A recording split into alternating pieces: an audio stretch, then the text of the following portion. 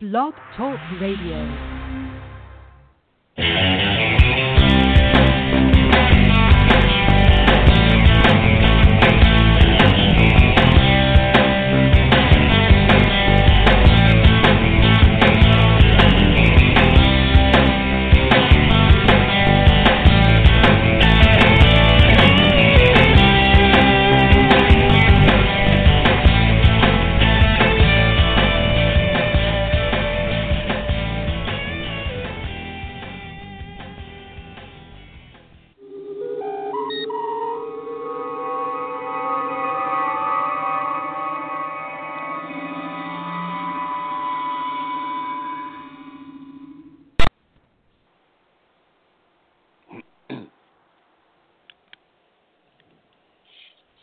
All right, where's that doorman?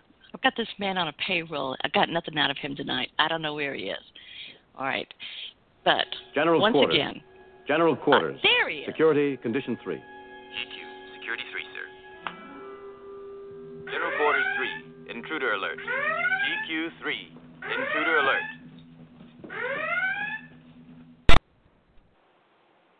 Oh, you're going to think intruder. Don't come in slow on a cue again. Hey, this is Madam Perry, and welcome once again to Madam Perry Salon, the podcast with more celebrities than the inauguration. I am your host and cruise director, as I said, Madam Perry, or you can call me Jennifer Perry or J-Mod, as the Brits do, and I am just thrilled to be here once again. First of all, let me thank everyone who's listening, subscribing, downloading, sharing with your friends.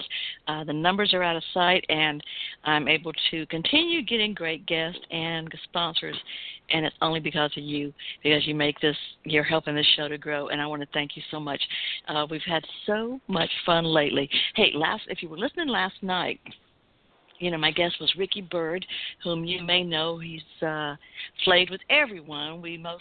As a Rock and Roll Hall of Fame inductee, he was inducted with his band, the band he was in at the time, Joan Jett and the Blackhearts, and Ricky Byrd. Ricky Byrd, the guitarist, singer, musician. He's also played with Ian Hunter, just about everybody that you know that's famous he's played with, but he's been sober for 30 years. He has a foundation called Clean Getaway, which is also the name of his new CD, Clean Getaway, and he also has an offer if you want to help him raise money for the foundation, Clean Getaway, where he goes around the different facilities that do where people with drug and alcohol dependency can get rehabilitation support. Then he's got a special for you. For $25, you get the new CD and a special pic and a signed 8x10 picture. And, of course, he will autograph personally the CD, all for $25, but you have to get it through PayPal, and I've got the social media for that and the the contacts, the address, that's what it is, and on all of my social media. So Ricky Byrd, and also we kind of quit in the middle last night, so Ricky is going to come back again for a part 2. Also, later this month, we've got Pat Dugans, and he is a NASA expert. He's also an NPR reporter and anchor, but he's covered more space missions than probably any journalist that we know of, and has written several books about it. And he's going to be here the last week of November, the last Monday of November, so I'm extremely excited about that, and I'll be sharing more about that too. Tonight, even better. This is this is a subject that a lot of people may have forgotten about, and some still know. I think the way I put it on Facebook and so forth today was, if you know what the words duck and cover refer to for some of us in elementary school, or if you've ever heard the expressions effete intellectuals or nattering nabobs of negativism, and a few other fun things like that. Or remember when being called a communist was the greatest insult and sometimes the most dangerous accusation you can make of a person, then you're going to enjoy this book. And even if not, this writer is fantastic. So I'm going to just bring him right in, introduce him to all of you, and I want you to welcome to Madam Perry Salon, author Donald Stinson. Don, come on into Madam Perry's Salon and get comfortable. Well, thank you, first Jennifer, time here, very much. Well, you're I'm quite going to take that welcome. big pillow And over there. I wish you would. Some of these things are new. I don't know if I mentioned to you because I didn't want to frighten you, but I had a couple of suspense authors here one night, on the same night, Rick Cornell and Brett Wright. Rick is an attorney in Reno, and Brett Wright, he's a teacher in Denver, but you know what? He's a retired chief petty officer from the U.S. Navy, and yet the two of them smuggled in burritos and all kind of stuff like that, and left a big mess. So we had to have it redecorated. You know, you never know who's going to be your troublemaker, and you know, an attorney. I mean, come on. I should have figured that before he even got in. But anyway, they're great guys, and I had them come in and clean the place out. But I'm so glad you're here, and I want you to be comfortable because I want you to come back again and again. Your book, your brand new book, is called Downstairs at the White House, Story of a Teenager, an Oval Office, and a Ringside Seat to Watergate. Yes. And it's all about when you were 17, sort of accidentally landing a job at 1600 Pennsylvania Avenue. And during the worst political scandal in American history, and people these days think they know what scandal is, but this was nothing. And you know, we're close to the same age, close enough to where I remember coming home and reading about this every day in the newspaper when I got home from school. They have no idea, and yet you write this book. You write with such a great sense of humor. I found myself bookmarking it all the way through with expressions that I may bring in. And another great thing you do right in the beginning, and folks, just in case, whether you know about this, whether you remember it, or whether you're a student of history. And by the way, let me say, the date of publication on this book was what day? It was just been a few weeks, right? Officially, it was November 1st. And yet you're already an Amazon bestseller in the category of presidents and head of state's biographies. Yes, thanks to a lot of wonderful readers. Not too shabby. Yeah, but you got to give them something good to read, and this is it. And thankfully, even for those of us whose memories might have dimmed, or for the people to whom this may be a brand new story, you very thoughtfully gave us a cast of characters in the beginning. I did. And some of them were more characters than others.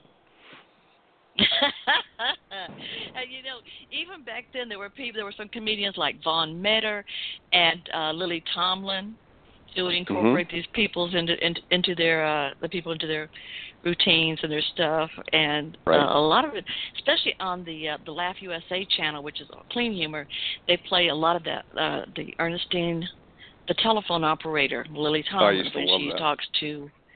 Yeah, they still play that, and it still holds up. You know, if you know even just a little bit about a history, it still holds up, and it's funny. So you started into the story. You were talking about when. Now you skipped your senior year of high school. Am I right? I was very fortunate. Yes, I was very fortunate. There was a program at the time that allowed high school students to be able to apply to college at the end of their junior year. And so I did. And a friend of mine, who is one of the characters in the book, did the same thing. And we both ended up in Washington. And so part of this adventure involved him because we had been best friends in high school. And so we did some of these crazy things together. And then I ended up in the White House, and he did smart things like becoming a doctor, which he is today. Okay. But you've remained friends all this time. And you apparently had many adventures, some that you can and cannot share, I would imagine. Yeah. If there are anything worth having, sometimes you can't share. Very until true. the statutes run out, but so forth, yeah. So, speaking as one who knows. So you end up at the White House at 17. Now, was this an internship, or how did you end up there? No, I was a regular member of the staff, and what happened was I had gone to Washington in the fall of 1972. Which obviously was a presidential election year, and President Nixon was running for re-election against George McGovern, a senator from South Dakota. And I just kind of fell in. I didn't really have much of a political philosophy one way or the other. But I fell in with some of the folks who were doing some volunteer work at the committee to reelect the president, which later became known as CREEP in the alliteration for committee to reelect the president, and was referred to later on during Watergate. And I volunteered down there, and I got to know some people, and my friend who is one of the characters in the book, Mark Edelman, Mark and I both did some of that work. And then I was very interested in trying to get a job, an internship or a regular kind of job on Capitol Hill, and because I thought that was very cool and would add to my studies. And I got nothing but turn downs, just one after the next. And it prepared me for a life later on in sales, so that was a good thing, I guess. And one day I ran into a guy in my dorm. I don't know, maybe we were shaving or something in the morning, and we got into a conversation, and he said, I know you're looking for a job, and I've had one, and it doesn't really fit with my major or anything else, and I'm going to give it up. Would you be interested? And he gave me the name of some group or whatever, and I said, sure. Yeah, I mean, I certainly wasn't having any luck with anything else. So I ended up, and it was a month before my 18th birthday, going down to this big gray building in downtown Washington with him, which I had no idea what it was. I don't know if I could call myself, it would be flattering, I guess, to call myself naive. I think I was just stupid. And I really didn't recognize where I was headed. And so I spent a day there or whatever, and then I kind of followed him around and got a sense for it. And then I ended up being hired, and I worked for a group that was called the Council on International Economic Policy that was located in the old executive office building, which is at the corner of 17th Street and Pennsylvania Avenue in Washington and is part of the White House complex. But I had no idea. So I got hired, and this is one of the stories that I told my children over the years, who still think this is one of the funniest. They like to use this to get me.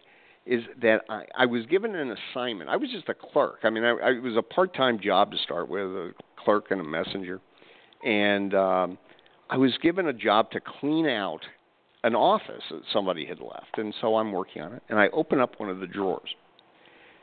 And in the drawer, and I describe this in the book, in the drawer is some stationery. And the stationery says, the White House, Washington, in blue ink and beautiful paper. And I went, oh, my God. And there was this very nice lady that was across the hall. Actually, she was in an office that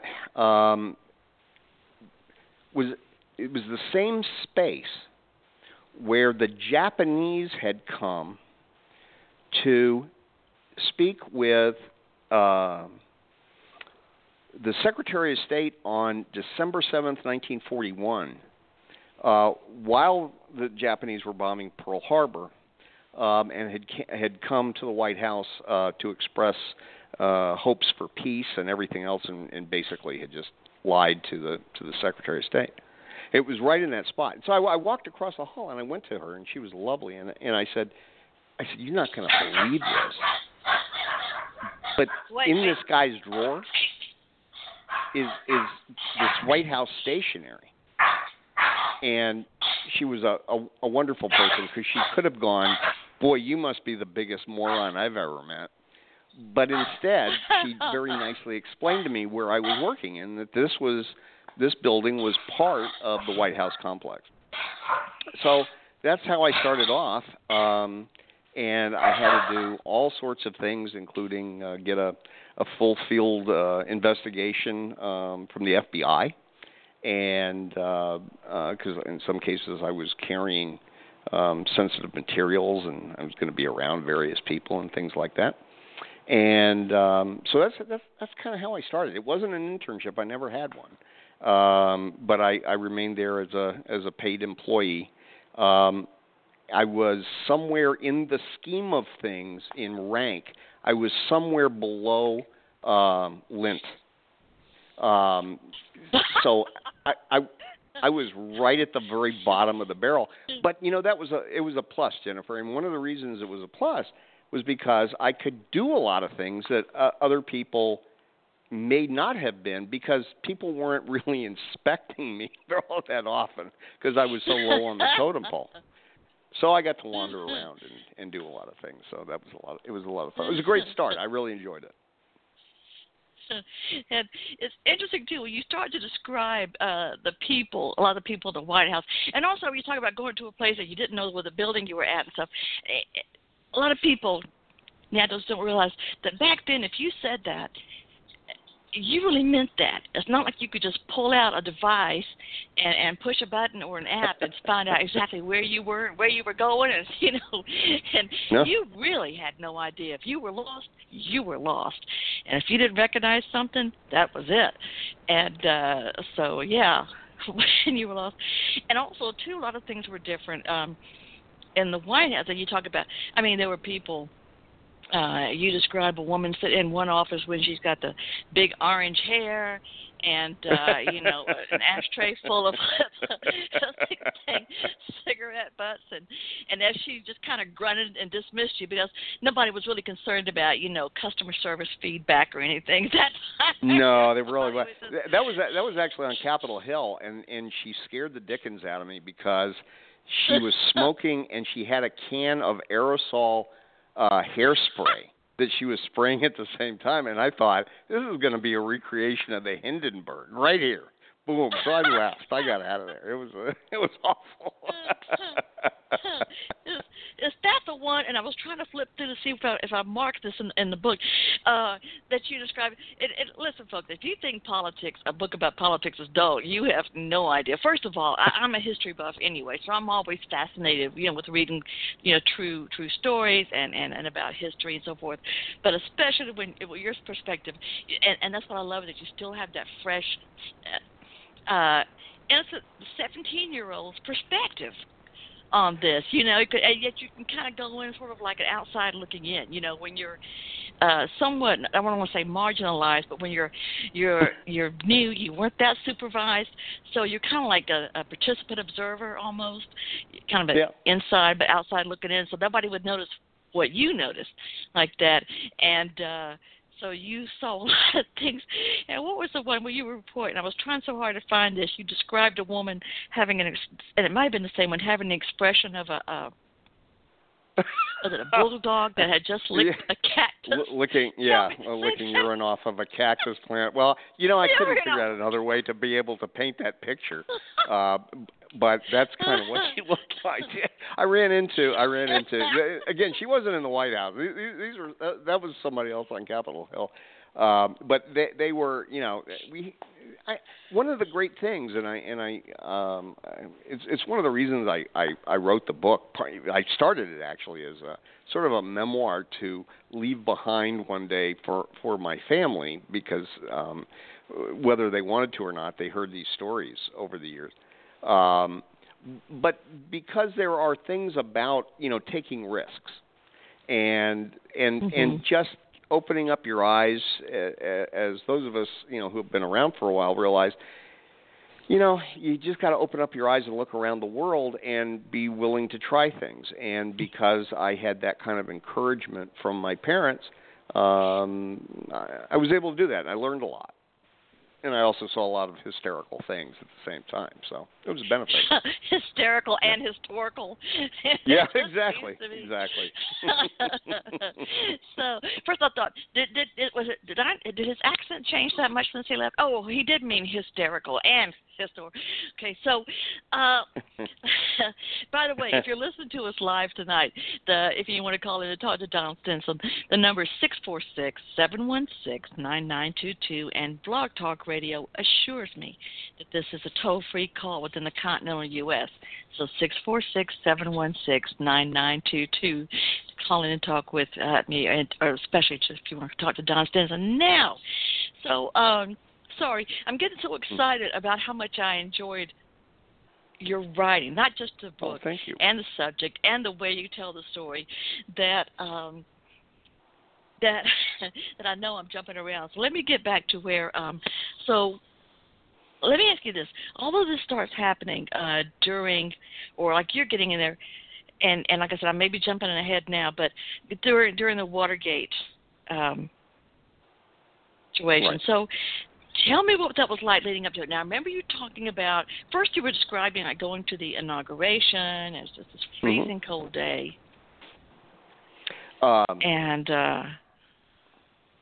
Yeah, it was one of those things as a teenager, and having, and we were able to get, I'm sure because of clerical errors, my friends and I actually got tickets to some of these events. I can't imagine anybody Clerical actually errors. wanting us to go. I mean, I can't imagine. But we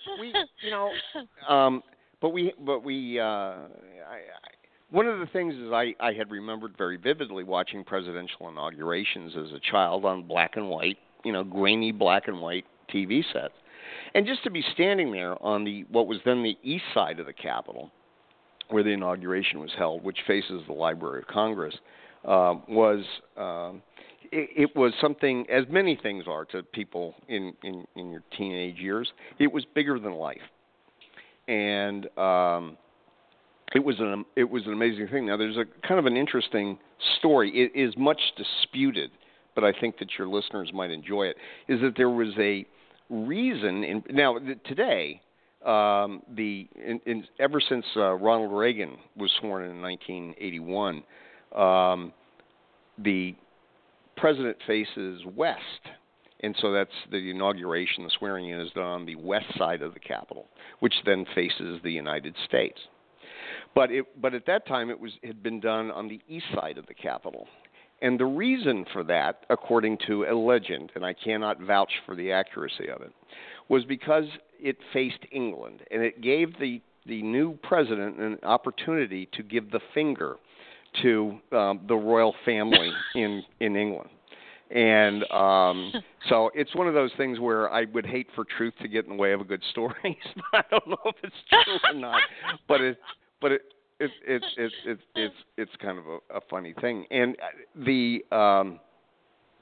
but that day in particular was it set what later became the standard. It was like the gold standard for demonstrators at a presidential inauguration.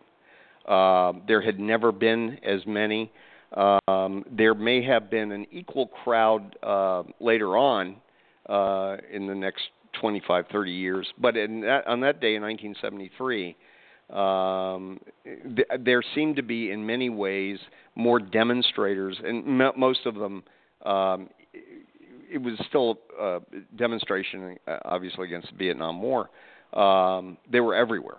And so those were, and I don't, you sound at least 25 or 30 years younger than I am, so you wouldn't remember that. But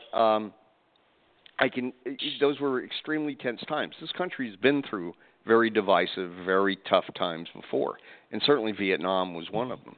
And there was occasional violence during those. There were lots of arrests and those kinds of things, and it marred some of the activities, and it was meant to. But we struggled through those things in the past, and I remember standing on one corner. They said that they had more police at this than had ever been at any presidential inauguration. This one in 1973. And I remember standing next to a guy who he had on an old army jacket, dressed like most hippies did back in those days. This guy stunk to high heaven. I've never in my life ever smelled anything as bad as this guy. And someone said that he must have just bathed in rotten chicken. I just to try to give you a sense for how bad that was. And later on, someone made the comment, and it may have been true, that he actually may have been a federal agent. So to try to inside the crowd to make sure people stayed off the parade route and things like that. And I don't know if he was or not, but certainly could have been. So it was filled with lots of characters and lots of kinds of things. That makes sense to me. Yeah. Yeah, it does. It certainly would work. It does make sense. And but one of the things that I enjoyed at that age, and as some people say I still do now at 62, is did a lot of dumb things. And one of them that happened before that, actually, it was on election night in 1972. Was I was a volunteer. I did something very important, which was to direct people towards restrooms, and I ended up getting tired, and I wanted to find a place to sit down. And I sat next to these guys on some stairs in the Shoreham Hotel in Washington. And I looked at this one guy, and I kept going, I know you from someplace. And I turned to him, and I said, you look familiar to me. And I guessed a couple of names, and he said, no. So finally he reaches out his hand, and he goes, Don, nice to meet you. I'm Jim Brown. And for the people in the audience who don't remember Jim Brown was probably the single greatest football player ever in the history of the world. But I didn't recognize. I kind of recognized. He was also a movie star, and I also, I kind of recognized him. I wasn't sure. And I said, did you play ball at one time? And he actually said he had played lacrosse.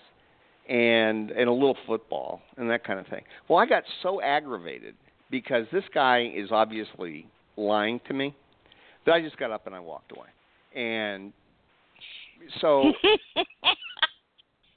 20 years later, I don't know how long ago, but it was probably 20 years later, I was reading this thing about Syracuse University athletics.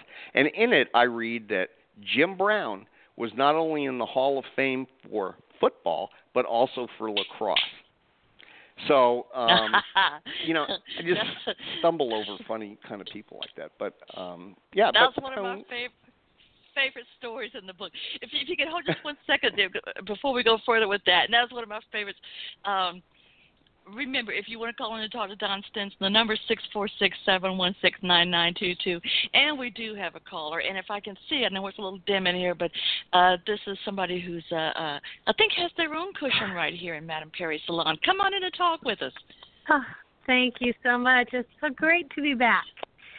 This is Andrea, California. Hi, Andrea.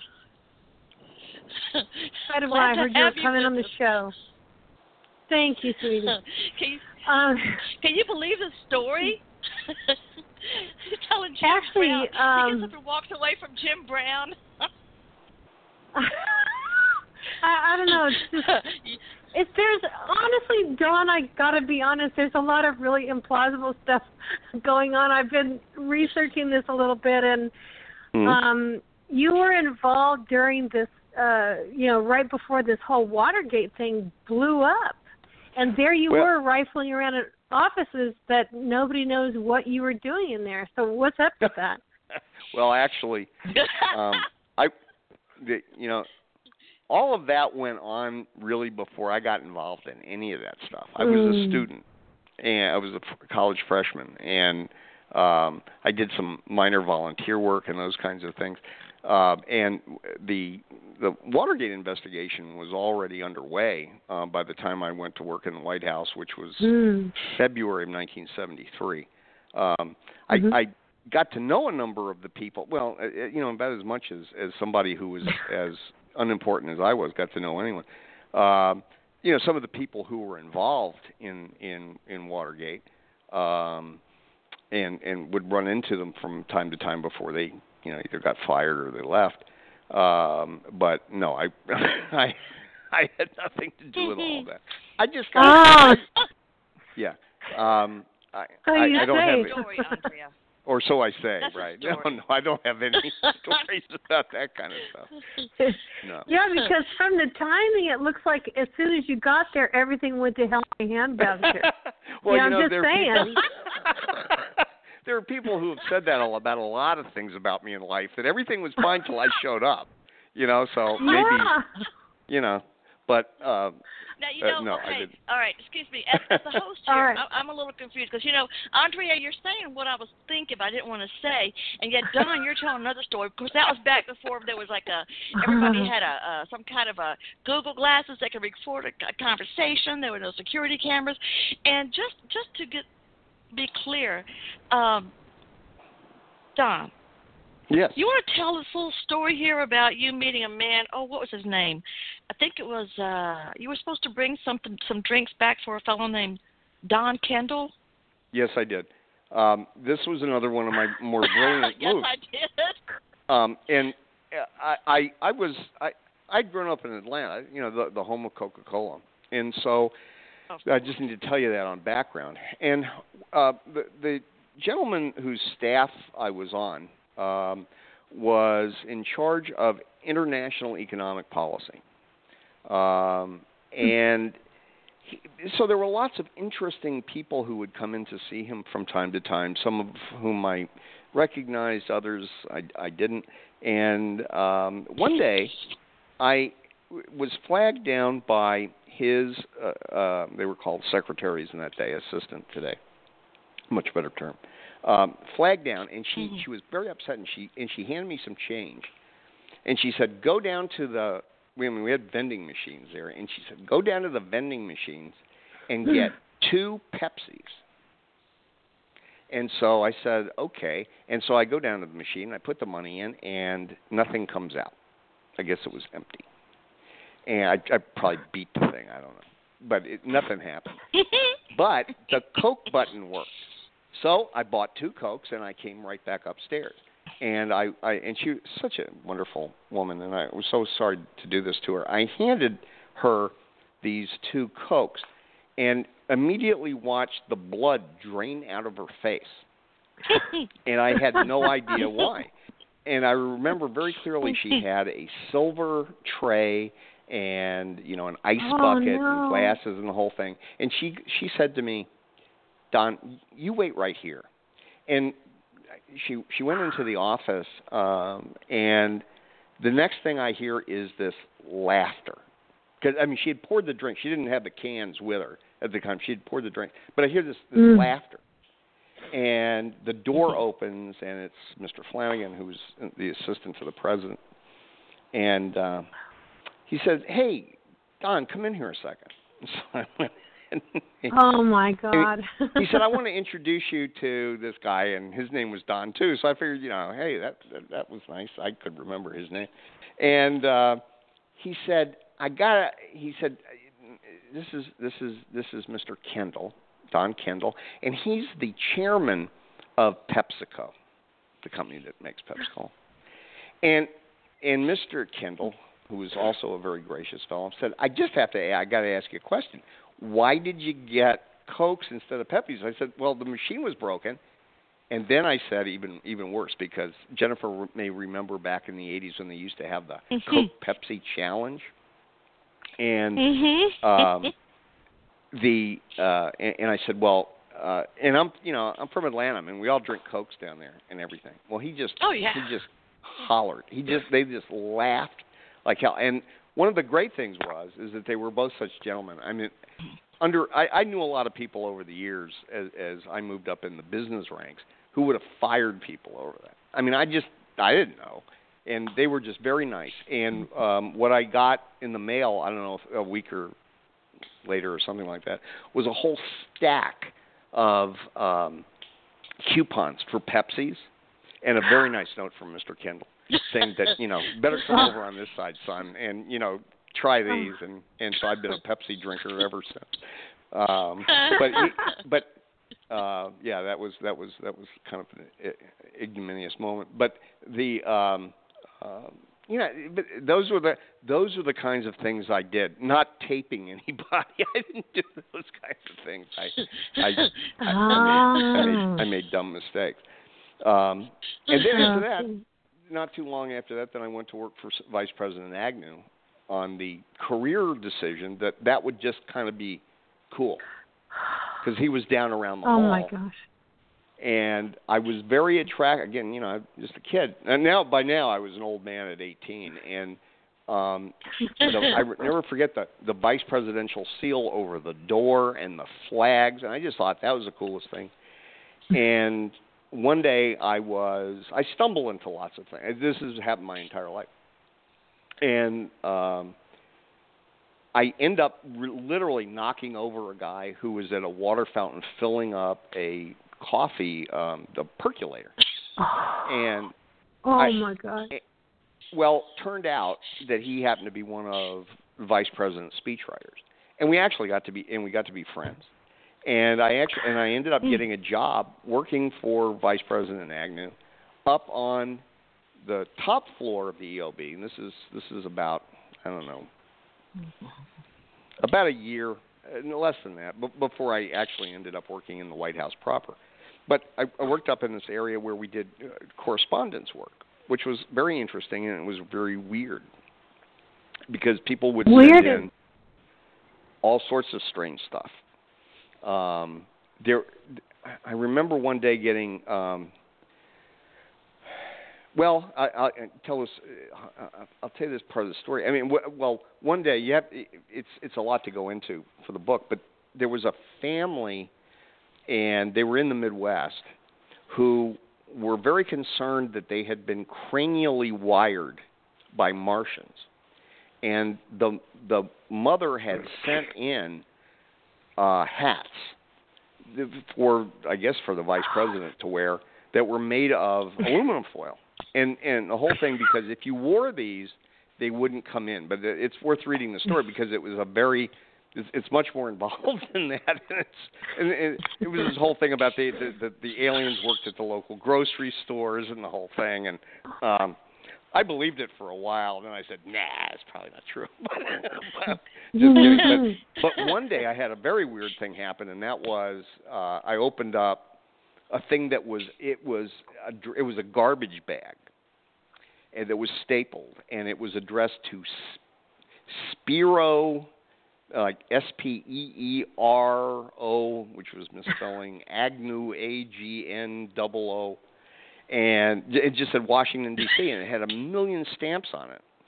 And I guess at that time you could mail garbage, and maybe you still can. And I opened this thing up, and I looked in it, and there were things in there that were very disturbing, and that I write about, but I won't go into it in here. But they were very disturbing. And so what I did, and it was a very interesting day, is that I ended up taking him down to the Secret Service. And the Vice Presidential Protective Division was down probably on the second floor where the Vice President's office was. And I went in there that day and gave it to one of the agents who, those guys, they've seen everything. So to me, this was like a matter of immediate national security. To them, it was like, okay, it's another nut that sent something in.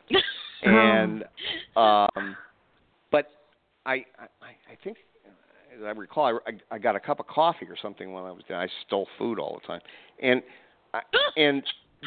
I said something to one of the gentlemen there, and the next thing I know, an agent who I had gotten to know turns to me and he said, "Hey, idiot, do you realize who that is?" And I said, "No." And he goes, "That's Clint Hill." Now, Clint Hill, to me, there is no one who has ever been a greater American hero than Clint Hill. And a lot of people, they don't know who he is, but if they are interested in history, they've seen a picture of a man who jumped on top of President Kennedy's limousine on November 22nd, 1963, from a moving vehicle on top to, had he not done that, after the shots had been fired, Mrs. Kennedy might very well have tumbled into the street. I mean, it was just this horrible thing. Oh, my gosh. And he was an incredible guy. And still is. He's still alive. And he's an author. I highly recommend his books. He writes wonderful things.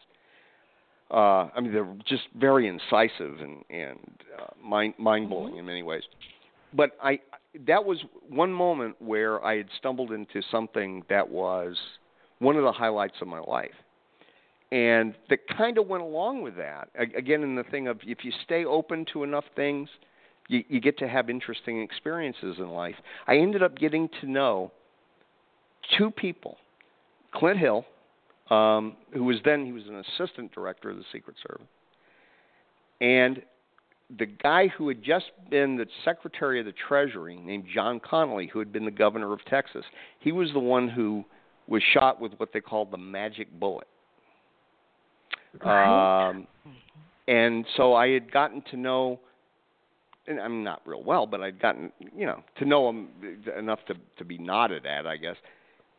Two guys who were in that car in Dallas on November 22nd, 1963. And that was, if you lived at that time, I mean, that's still, it's among the worst things that could ever possibly happen. And obviously it's been studied 92 ways to Sunday. And I got to meet and chat with both of those guys from time to time. So they were very, very, very interesting. But I worked for Vice President Agnew right until the day that he resigned, and then ended up temporarily sort of unemployed. But we had a moment where we were all told to be at his. There was a scandal involved, unfortunately, with him, and we were called to his conference room at, I don't know, it was 1 or 2 o'clock in the afternoon on October the 10th, 1973, and no one knew what was going on. All of a sudden, the door just blew open, and in came the military aide to the vice president, who was a general, who just took papers and he threw them down at the top of the table, and he said, "Our leader has resigned his high office," and turned around and walked out. And that sent reverberations throughout the country. That the vice president resigned. But I do have another odd little story that goes along with that, if you'd like. Sure.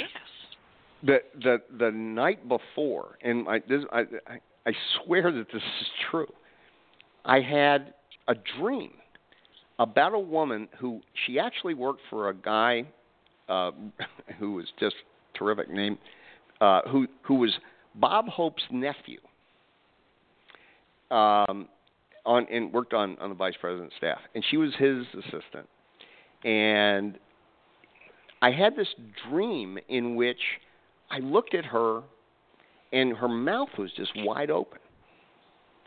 And then that was the end of the dream, and I woke up and whatever, and went on to work. So that day, I ended up standing next to her, believe it or not, in that room.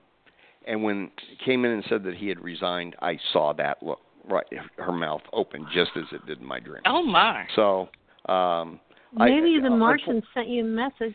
It's quite possible. The Martians could have done that indeed. No doubt about it. But my prescience with things like that does not, unfortunately, extend to like the racetrack, the stock market, anything that's of any real value. So you can't win them all. Yeah, me and you both, brother. So, yeah. All right. If you listen, if you just clocked in, we're talking with Don Stinson about his book, Downstairs at the White House. Story of a teenager in Oval Office and a ringside seat to Watergate. Also here with me is my pal, Andrea Robinson from California. She's holding up the West Coast for me, and we both got Don in here. We're trying to see what is the truth.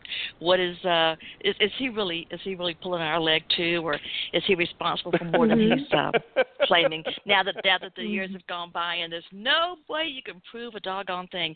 There's so many more things I want to talk to you about too while I've got you here. Oh, I have papers. I come with papers. I can prove I was there. I mean, All right. And so, what about the goat? Yeah. What does that mean? Employment papers. Huh? The goat that you fought with on the airplane? Oh, that's a whole other part of my life. Yeah. Okay, I've been doing my research on you, but that's okay. We can save that for another time. But you know almost everything embarrassing about me at this point. It's wow. No, that was 20-something years later when I was in the newspaper business and I was doing some work in what was the old Soviet Union. All right. Yes, I did wrestle a goat. I guess that'll be and the the next goat one. won on an airplane. Yeah. Well, I'll be darned. Go ahead. Just think, was it United? What was this? Aeroflot. What?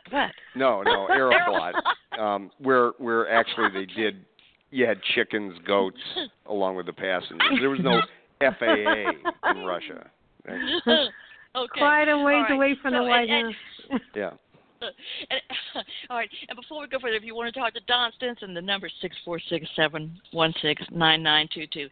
Now, I've got to get into some questions here with you about, and his book has only been out 2 weeks, and it's already an Amazon bestseller. So we still want to talk to you about Watergate, what it was like going on in the White House during Watergate. I want to know what it was like to talk to President Nixon, and what he was like. Pat Nixon, what she was like in person.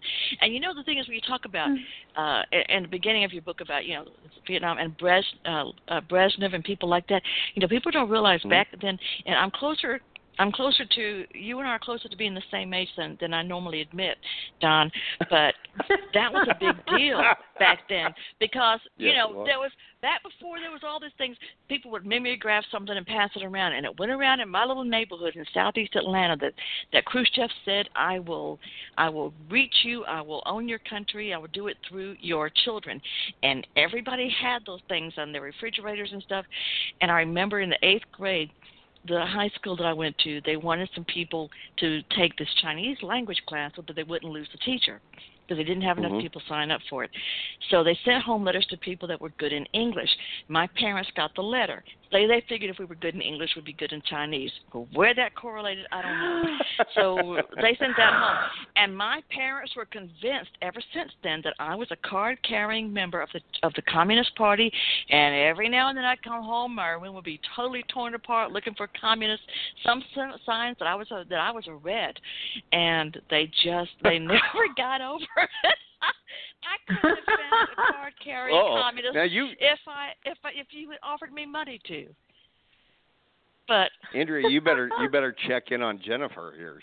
You never know. I'm trying to take some notes here. This is another side to Jennifer I never knew before. Oh my gosh! Listen, maybe it's a good thing the Martian sent you to let me know. That's right. The Martian sent me. That's right. Bear in mind, my brother was one of the biggest dope dealers in the neighborhood. Not to mention, in his scout group was Mark David Chapman, who killed Lennon. Wow. One of the two men, one of the two white men that'll never be out of prison. Or Mark David. You've heard me say this before, aren't you? Mark David Chapman and Charles Manson, the only two white men that you know will never get out of prison because they killed Lennon and the most beautiful white woman, okay? So, yes, he was in the neighborhood too, but no, I was the one that was going to bring down the government. I don't know. Yeah. So tell us tell us about being there during Watergate. Talk about Nixon. Did you talk to Nixon? Did you talk to Pat Nixon, what they were like? I mean, you worked for Agnew, but tell us about the Nixons. Well, after they got us jobs, and I did a stint, like really fast at what was then the Department of Health, Education, and Welfare, where that's a whole other story. I had to resign in order to get paid, so I was only there for, I don't know, 30 days or something like that. And then I got hired back into the White House as a messenger, which was like the best job ever. And I was in the East Wing. And so I'll tell just a couple quick stories about Mrs. Nixon and President Nixon, who were, I think, much different than they have been portrayed in many ways.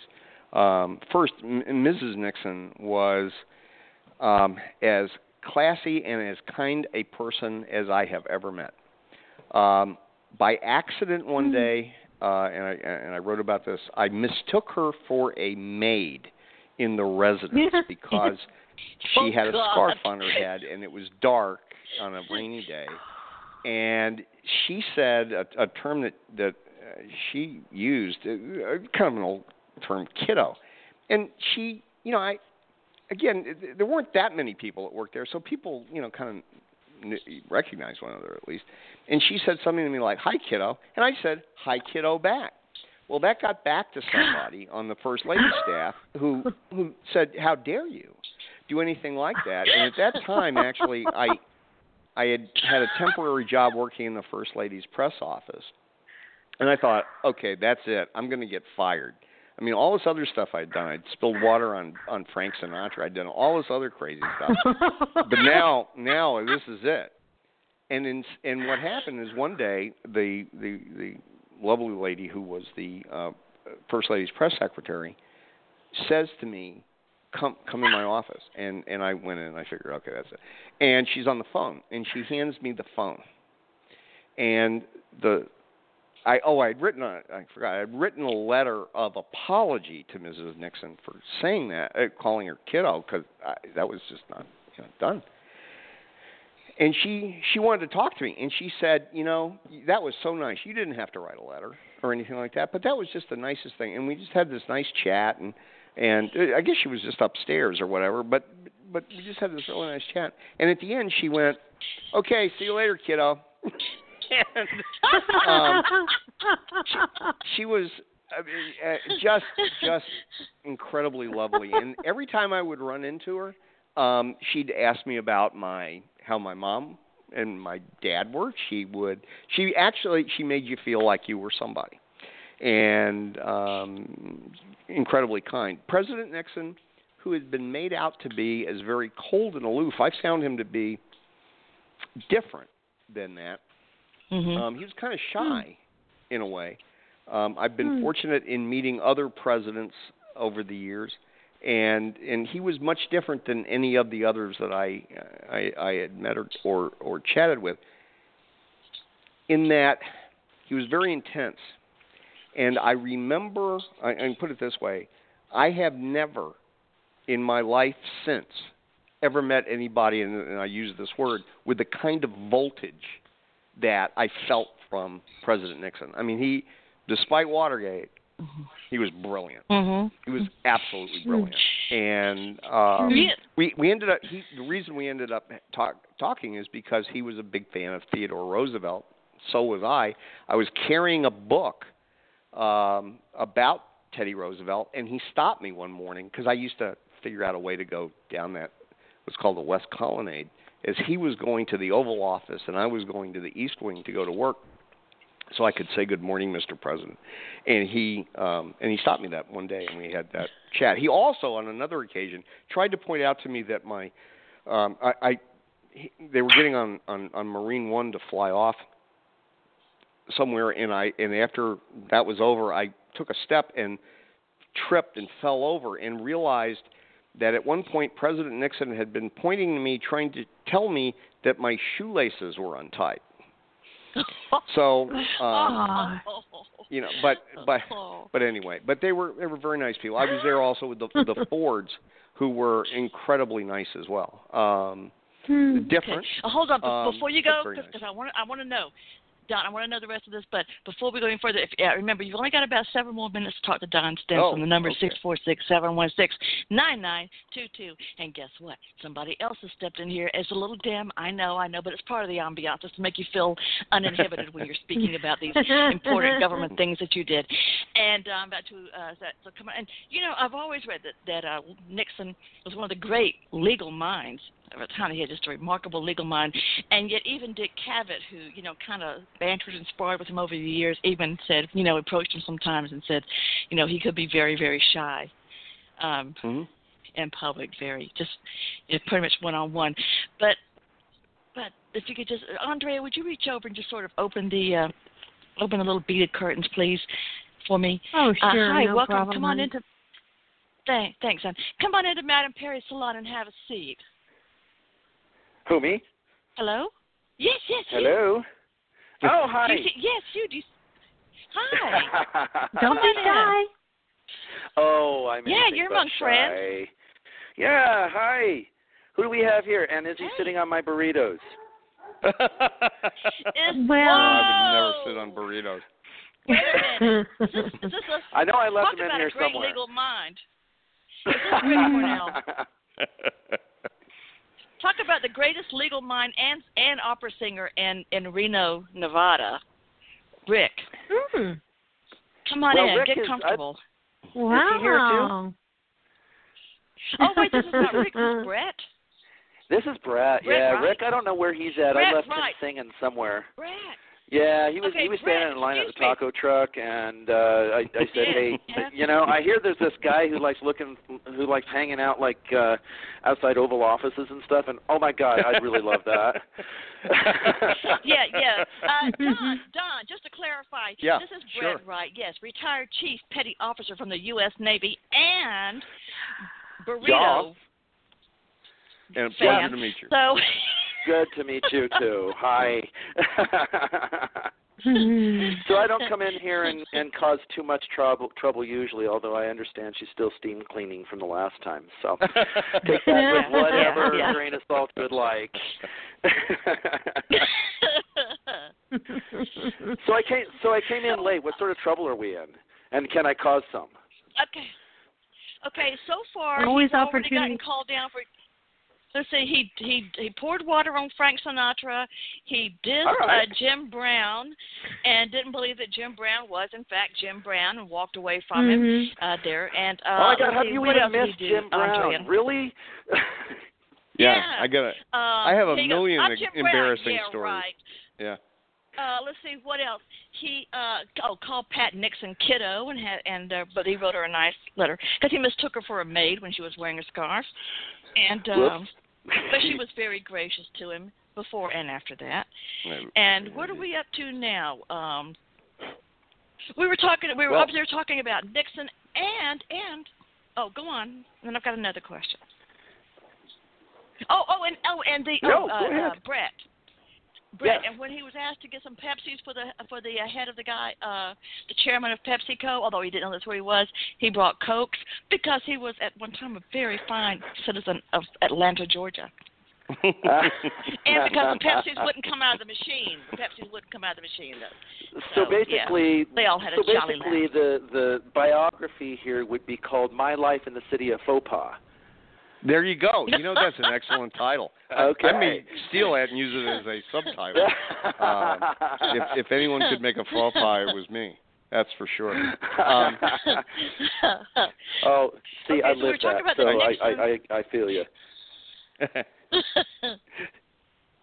I mean, I can tell you one thing in what time we have, if you'd like, about the day that President Nixon resigned. Absolutely. Yes. And what happened? The first thing, briefly, and again I wrote about this, is that it was very eerie because the place seemed as if nothing had happened at all. And the night before we had the night before, a friend of mine and I had been in the press room when the president, after helping take some furniture out of the Oval Office, we were in the press room at the time the president was going to begin his speech to the nation to resign. My friend, who was even a bigger smart aleck than I am, said at about 2 seconds or so before it went on air, he said he's not going to resign in a loud voice, which then caused all sorts of TV lights and everything to go on because instead of our badges saying press, they said White House staff, and I had to keep. I remember Connie Chung was she had a microphone. And I'm going like, no, we're idiots. Okay, just no, we're idiots. But the next day, which was very it was the day started as if nothing had changed.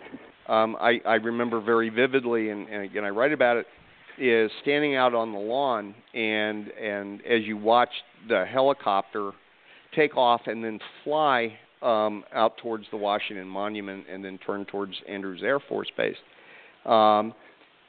There was a funny thing and a somber thing, and the funny thing was that there was a woman who, in a little group of friends, who said he'll be back.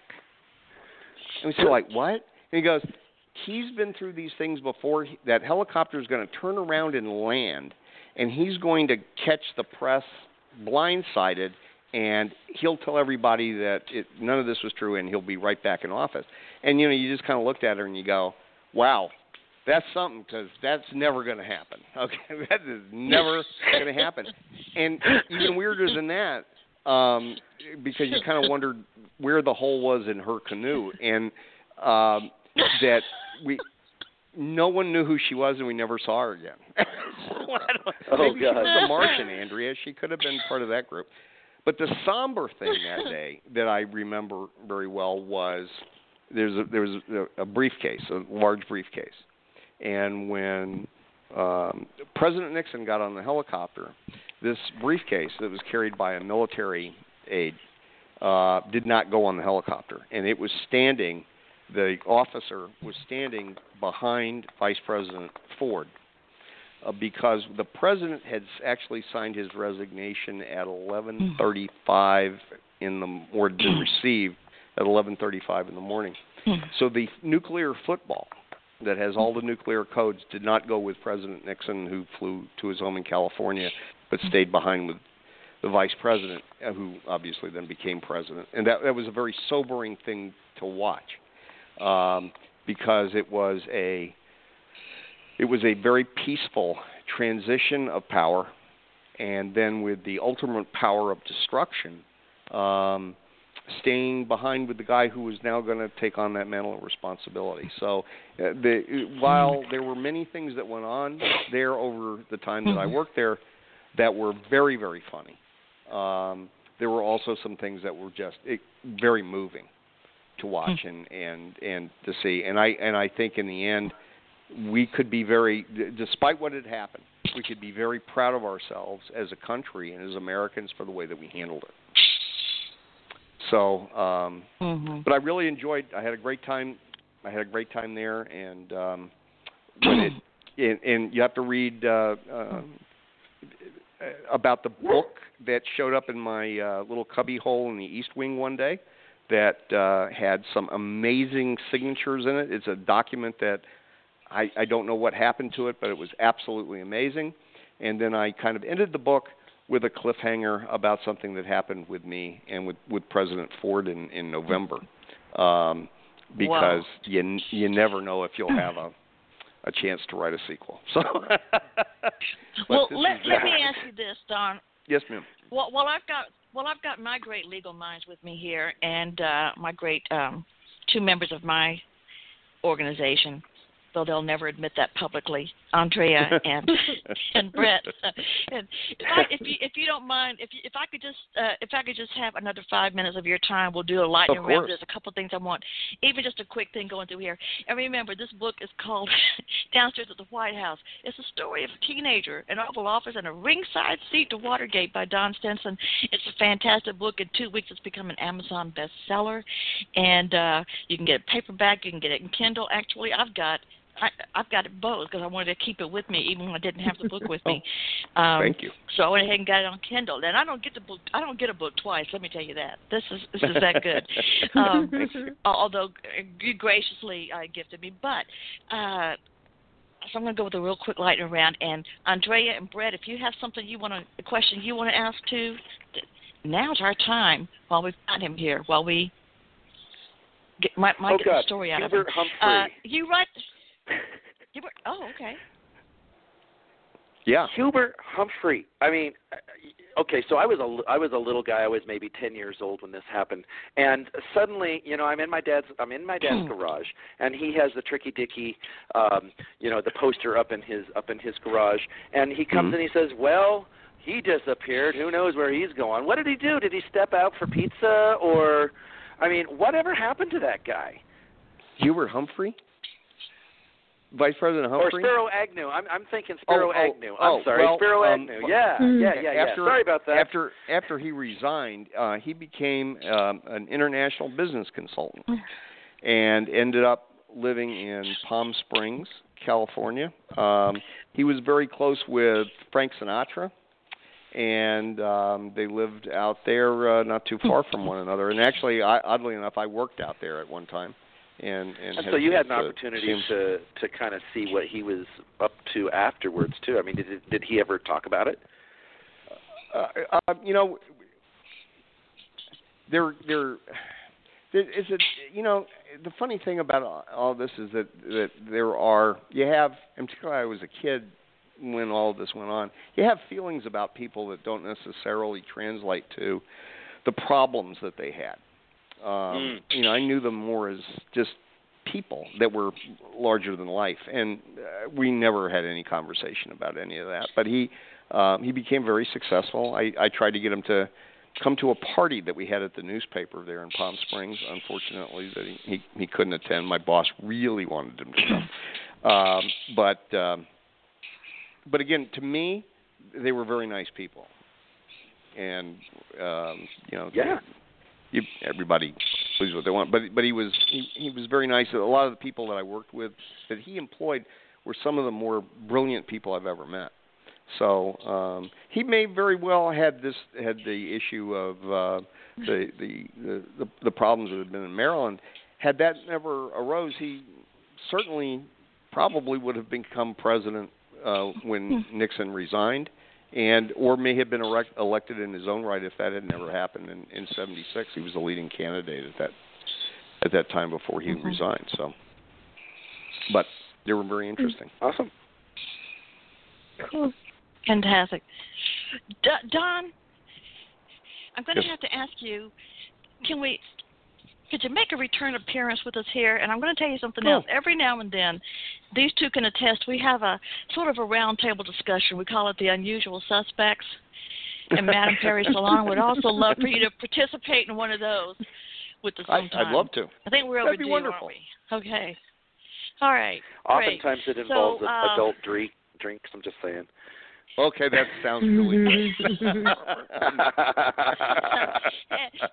snacks. And sometimes, believe me, you never know.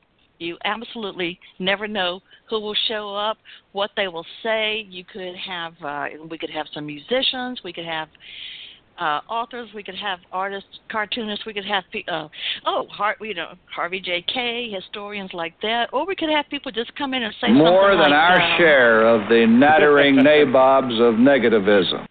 Yeah, we get that too.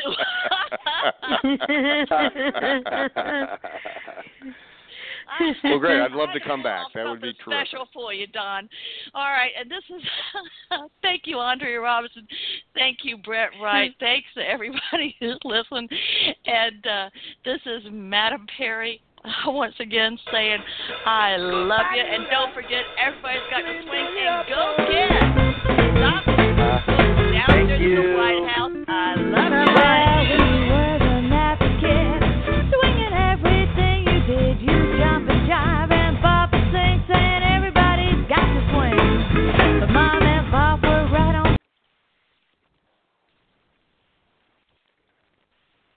Lucky Land Casino, asking people, what's the weirdest place you've gotten lucky? Lucky? In line at the deli, I guess? Aha, in my dentist's office. More than once, actually. Do I have to say? Yes, you do. In the car before my kids' PTA meeting. Really? Yes. Excuse me, what's the weirdest place you've gotten lucky? I never win and tell. Well, there you have it. You can get lucky anywhere, playing at LuckyLandSlots.com. Play for free right now. Are you feeling lucky? No purchase necessary. Void where prohibited by law. 18+. Terms and conditions apply. See website for details.